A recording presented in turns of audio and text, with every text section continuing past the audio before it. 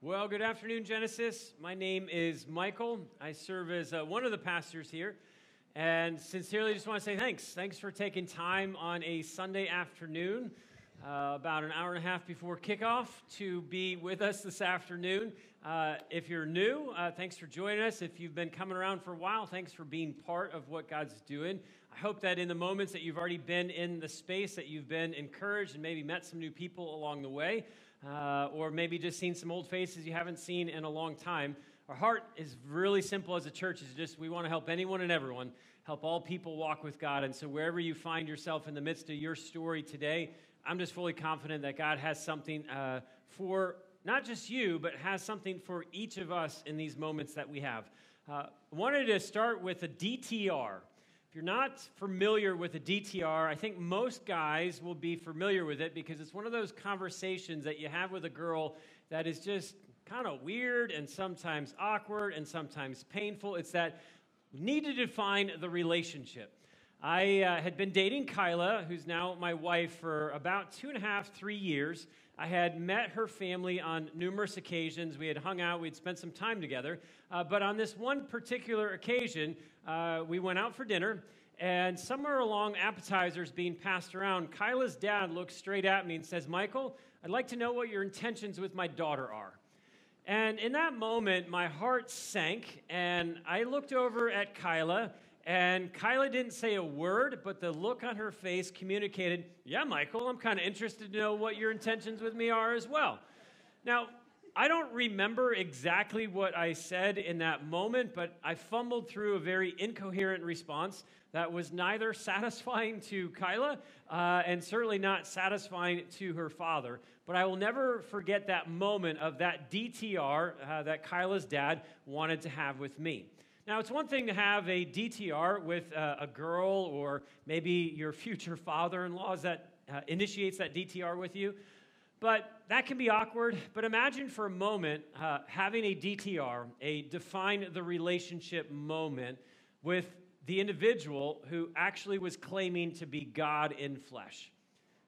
It's awkward with your future father-in-law, but imagine having a DTR with the individual who is claiming to be God in flesh. After following Jesus for roughly 3 years, Jesus decided to have a DTR, a define the relationship with those that were following him. In essence, Jesus just wanted to define the relationship that his followers had with him. So in order to accomplish this DTR, Jesus asked his followers 2 very specific questions. And the first question was this. This is in Matthew chapter 16, verse 13. When Jesus came to the region of Caesarea Philippi, he asked his disciples, "Who do people say that the Son of Man is?" Now, to put this in modern-day vernacular, what Jesus is ultimately asking is, hey, what are people saying about me on social media right now? Like, what are the Twitter and the Facebook and the Instagram folks, what do they have to say? What's their opinion of who I am? It's not a very personal question that Jesus is asking his followers right now, but this question is a very highly intentional question because he's planting a seed or he's preparing them for this. Is popular opinion going to shape personal opinion? Is what people say about me in culture, in the community around us, is popular opinion going to shape your personal opinion? Well, here's the answer that the disciples gave to Jesus' first question in verse 14. Well, they replied, some say John the Baptist, some say Elijah, others say Jeremiah or one of the prophets. Now, what the disciples are essentially saying to Jesus in this moment is, Jesus, everyone knows and everyone really thinks you're a religious guy. The crowds are somewhat divided and even a little bit confused as to who you may be. Maybe some are thinking that you're John the Baptist kind of raised back to life. Some are even thinking that you're like this old but dead prophet who has come back to life. But Jesus, there doesn't seem to be any confusion, actually a consensus that you have a pretty unique relationship with God. Now, Jesus listens to the response that he gets from his first question, But what's interesting is Jesus doesn't seek to correct public opinion. It doesn't seem to bother him that people are saying things like you're a dead prophet come back to life, or you're even John the Baptist. Rather, he asks his followers his second follow-up question in this define the relationship moment. And depending on how these followers would actually answer this question would ultimately reshape who they are and would reshape forever how they live. And this is the second question that Jesus asks in verse 15. Then he asked them, "But who do you say that I am?" The first question was not personal, just public. What's the public saying? His second question in this DTR, he got very intimate and got very personal. Who do you say that I am? Now, before we look at how the disciples responded to this DTR question that Jesus asked, I wanted you to keep in mind everything that these followers had seen, everything that these followers had heard, everything that these followers had witnessed and experienced. The miracles, the teachings, how Jesus just interacted with the crowds. He's asking a group of folks who had been following him for 3 years, who had seen him heal people. People who were once blind received their sight. People who were deaf received their hearing. People who were paralyzed received the ability to walk again. People who had died, they saw him raise them back to life. This group of followers had witnessed Jesus not just miracles in people's lives, but miracles in nature. Jesus calming storms, Jesus walking on water, Jesus taking a limited amount of food and turning it into a feast for 5,000 plus people.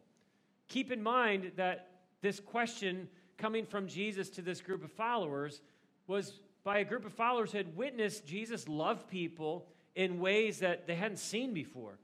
They saw Jesus just love the unlovable and be so gracious and kind and compassionate and merciful to people in ways that they had not seen religious people do in times before. Remember all the things that they would have heard. Jesus saying the teachings that just amazed the crowds.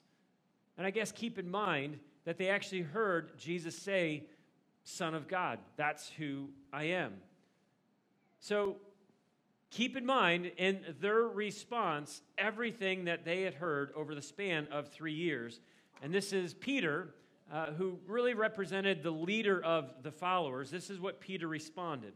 Simon Peter answered, "You are the Messiah, the Son of the living God." Now, despite public opinion being very different, Peter answers Jesus' define the relationship question with, "You are the Christ. You're the Messiah. You're God's anointed. You are the Son of God."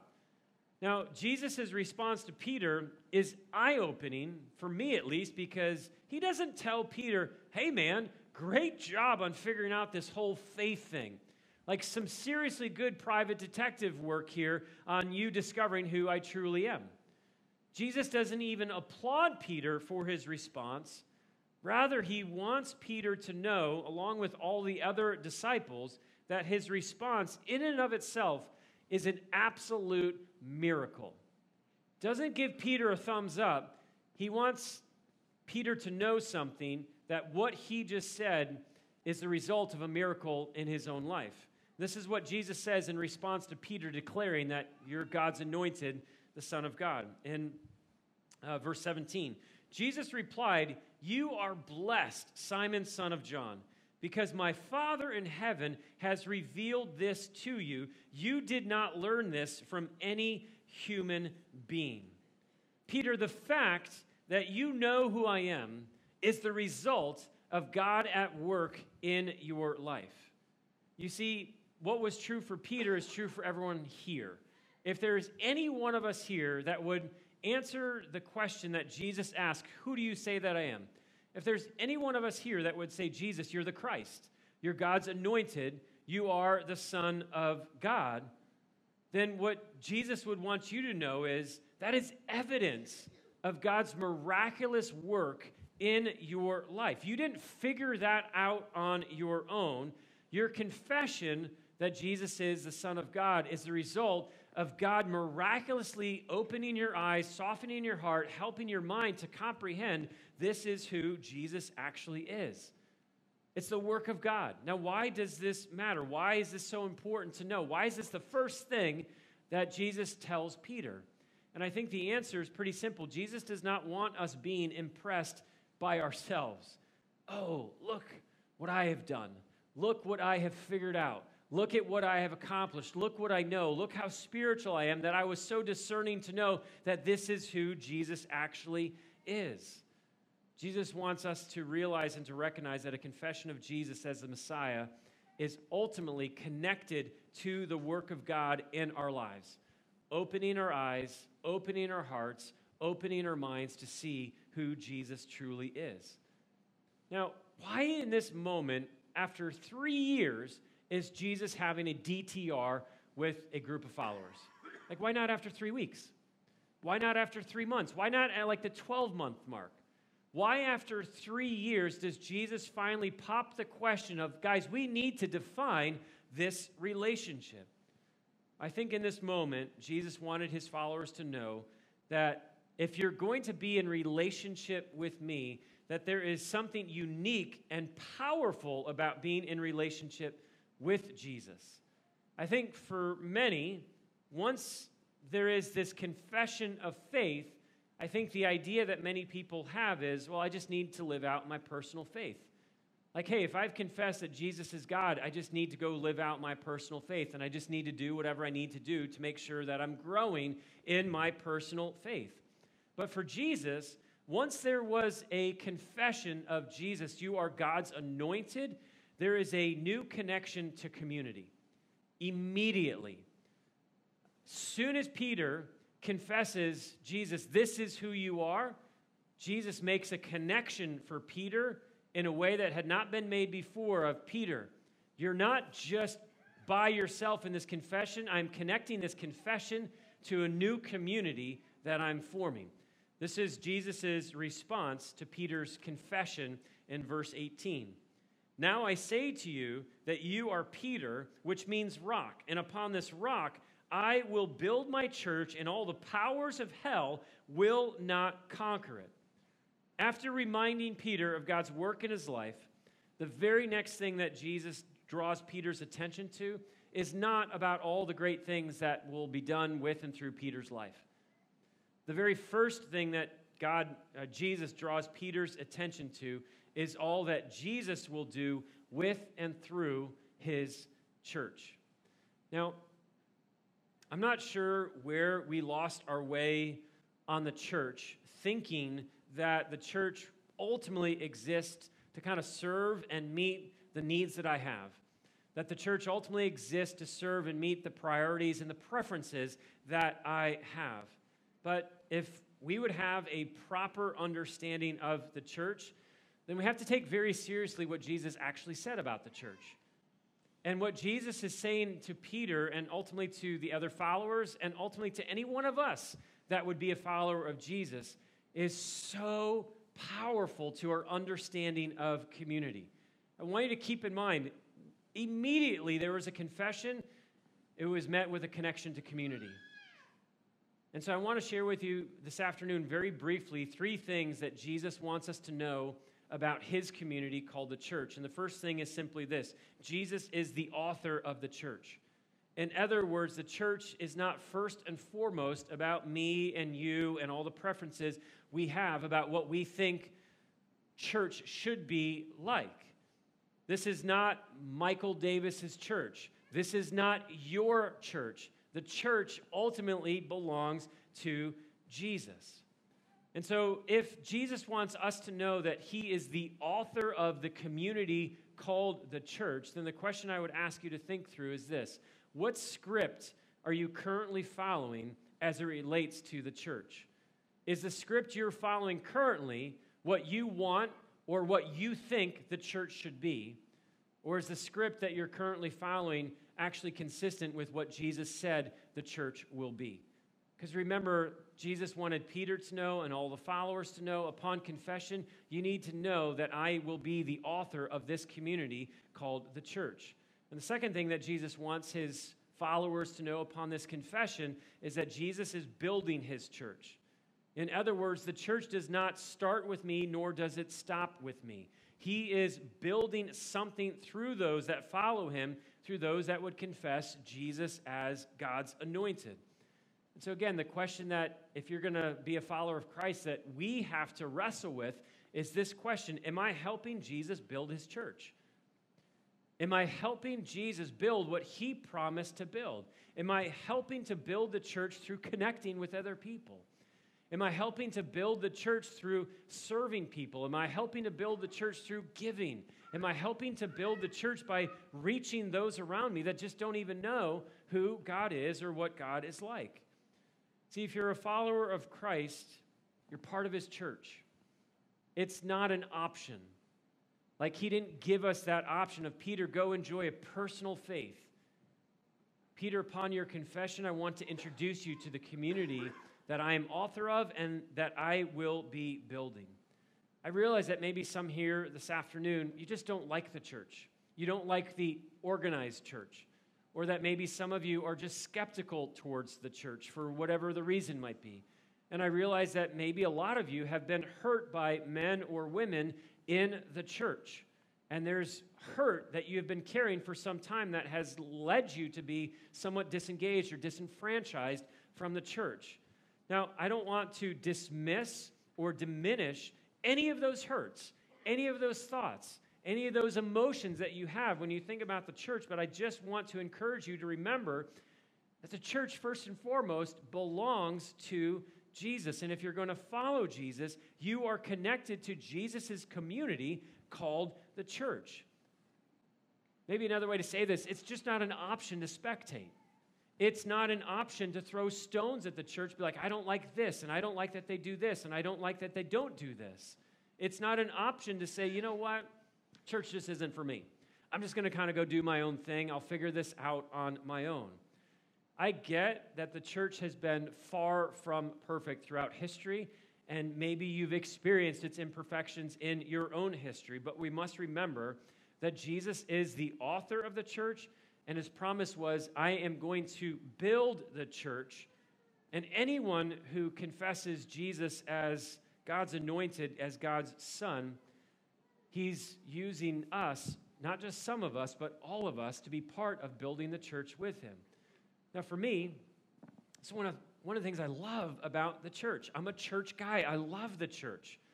And what I specifically love about the church, meaning the people, is an incredible promise that Jesus made about the church. And this is the third final thing I want to share with you this afternoon, is Jesus' church is invincible. He is the author, he is building, and what he is building is absolutely invincible. So when Jesus says, not even the powers of hell will conquer this community called the church, Jesus is making crystal clear that death and darkness and evil will not hinder the work of my community called the church. He's making it clear that you and I will not hinder the work of his church. He's making clear that no matter how dark things may be in our lives, in lives around us, just in the culture that we live in, it will not conquer his community called the church. So please hear me when I say this. If you and I are going to be part of his church, and if you're a follower, you are part of his church. Well, Jesus' church is called to redeem dark spaces and places in the world that we live. Not just in our lives. Jesus redeems the darkness in our lives, but Jesus is saying the church is going to be about redeeming darkness and evil that is in this world that we live in. And I think often the thought or reaction to that is, I'm not really sure that the church can actually make a difference, because it doesn't seem to be making a huge difference in my life. How is it possible that the church could actually make a difference in the culture and the community and the places where I live and work and study? I don't really think that the church can make that big of a difference. And I think that line of thought often creates or breeds community of spectators. I get that, yeah, the church is the church, but I stopped believing a long time ago that the church could actually make a difference in the darkness and the evil that exist in the world in which we live. Whatever it takes. You know where that phrase or that line is from? This past spring, early summer, the final installment in The Avengers came out. And if you haven't seen it, then I don't know what planet you've been living on, but the last made over $2 billion this past spring and summer. And the basic premise of Avengers Endgame is the evil character named as Thanos had snapped his fingers, and in the span of a snap, 50% of humanity was completely wiped out, and just darkness and evil was reigning and just ruling. And there was just utter devastation and brokenness. But yet, in the Avengers Endgame, there is this team of Avengers who had one thing to say about it. What they had to say about it is, whatever it takes. If you remember the scene where Captain America gives this compelling speech right before they're about to invade the quantum realm and time travel, which just isn't possible. Captain America gives this phenomenal speech and just says, guys, we will do whatever it takes.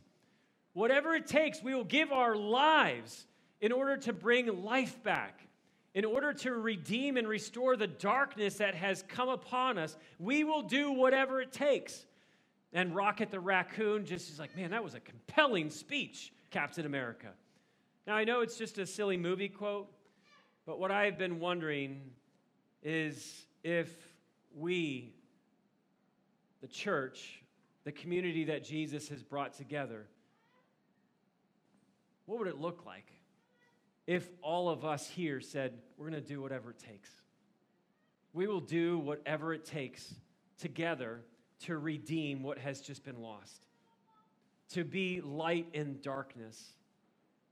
What would it look like if all of us, not just some of us or a few of us or a handful of us, but what would it look like if all of us just simply said, hey, whatever it takes, we will do whatever it possibly takes just to help a few more people walk with God and to know God's great love for them? What would it look like if we were all committed to just saying, hey, whatever it takes of growing together and serving together and giving together and loving together? Don't you think a community such as this could actually begin to make an impact and an influence if we were all saying whatever it takes in the places we work, the places we study, the places we live? Say whatever it takes, because Jesus' church is absolutely invincible. To put things in context, Genesis currently is a church of about 1,000 people. Typical weekend, there's between 800 to 850 adults who gather between 3 services and about 150 to 200 kids under the age of 10. Do you not think that a community such as this, if all of us made the simple commitment to say whatever it takes, we're part of Jesus' church that he is the author of, that he is building, and said, even the powers of hell will not come against my community called the church, could not begin to make an impact and a difference in the darkness and the evil in the world in which we live. See, I'm convinced that that's what Jesus is inviting you and I to be part of. When Jesus said invincible, I don't know how else to define it other than to say no one or nothing will hinder or get in the way of the work that God has for us. And he made clear, Jesus did, that if you're going to follow me, then followers of Christ will be used to redeem the darkness and the evil and the brokenness that exist in not just our lives, but in the lives of those around us. This is what Jesus invited you to be part of if you're going to be a follower of his. This is what Genesis is inviting you to be part of, a community that will do whatever it takes to help as many people as we possibly can walk with God. But this is crucial. We cannot do this just by ourselves. We have to be all in together. We cannot do this by ourselves. We must do this together. Please remember, when Peter confessed, "You're God's anointed," Jesus met that confession with a connection to community. There wasn't a, Peter, go live out your faith on your own. Jesus was not concerned about developing personal believers. He was committed to developing a community of believers, a community of followers. What I believe Jesus is inviting us to be renewed in today is just a renewed walk in community, a renewed commitment to Jesus' church, a renewed commitment to doing whatever it takes to help as many people as we possibly can through serving, through giving, through connecting, through loving one another. Do whatever it takes to help as many people as we can walk with God. I want to have a DTR with you for a moment. And the question I want to ask of you is, if you're a follower of Jesus today, what are your intentions with Jesus' church? That was the question that changed my life in relationship with Kyla. When her father asked me, what are your intentions with my daughter? That changed the trajectory of my relationship with his daughter forever. What are your intentions with Jesus' church? Because if you're a follower of Christ, you're part of the church, and Jesus' intentions for you is that you would do whatever it takes to be part of his invincible church. That you would be, your intentions are to do whatever it takes to play your role, to play your part in his story, so that the stories you would be telling are not stories of just you, but stories of what all of us, what we are getting to see God use our community to help redeem brokenness, to be light in a world that has a lot of darkness. What are your intentions with Jesus' church? And lastly, if you are not yet a follower of Christ, then the question for you is the question that Jesus asked them. Who do you say that I am? Because Jesus' intentions with you is that you would know that he is the Son of God who makes a way for you to know God. Jesus' intentions for you are that you would know that, hey, there's only one way to know God, to friendship with God, to have peace with God throughout eternity. And it's not through being religious and moral and spiritual and pious and your attempts to do good works. Jesus made clear, I am the only way that you will know a holy God. And he invites you to follow him.